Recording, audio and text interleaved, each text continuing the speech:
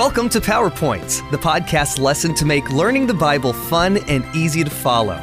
This podcast is based on the GraceLink curriculum for the Junior Sabbath School Bible Study Guide from the General Conference of Seventh-day Adventists. You can read along at juniorpowerpoints.org.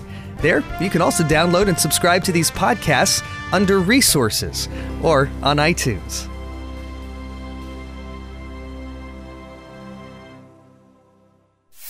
Lesson 7. Facing the fire. Have you ever felt pressured into doing something that you did not want to do?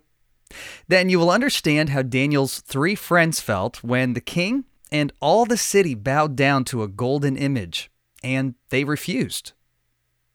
Daniel caught King Nebuchadnezzar's attention soon after he arrived in Babylon. Within a year, the king had a dream about a strange image, and he desperately wanted someone to interpret it for him. Daniel asked God for help and was able to explain to Nebuchadnezzar the image, the prophecy it represented, and the kingdoms that would follow Nebuchadnezzar's Babylonian empire. Daniel was rewarded with a high position.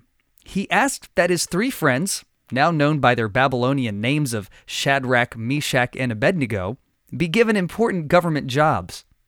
Nebuchadnezzar recognized the power of Daniel's God after the dream was interpreted. But as time went on, he became unwilling to accept the prophecy that his kingdom would not last forever.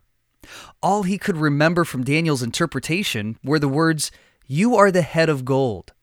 He decided to create an image like the one he had seen in his dream, but make it of solid gold to represent an eternal, indestructible kingdom. The Babylonians were enthusiastic idol worshippers. They had created splendid statues of their various gods, but never had they seen an image like this one. As tall as a 9-story building and made of solid gold, the statue on the plain outside of the city was a sight to behold. The dedication ceremony for the image was meant to be an act of worship and a pledge of allegiance to Babylon.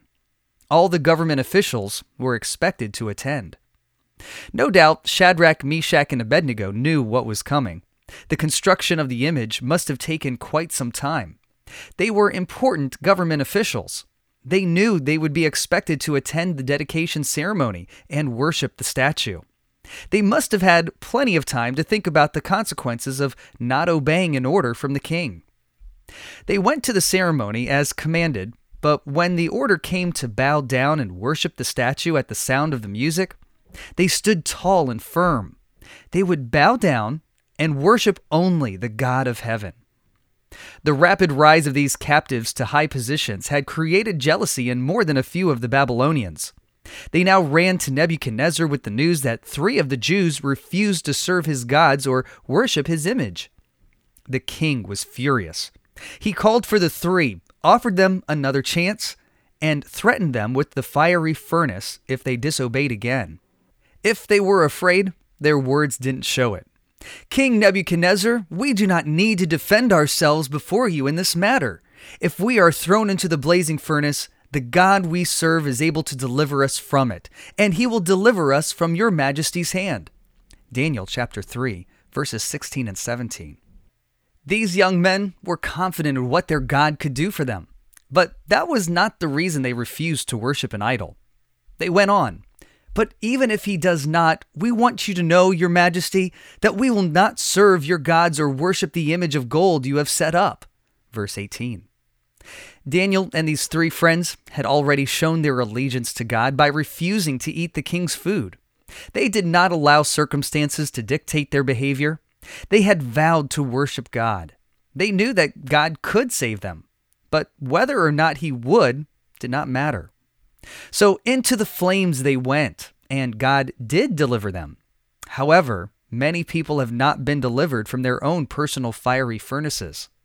Do we worship God because of what he can do for us? No.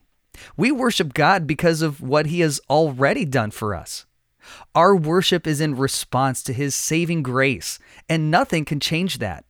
No circumstances on earth can shake our devotion to our Savior and his peaceful presence with us.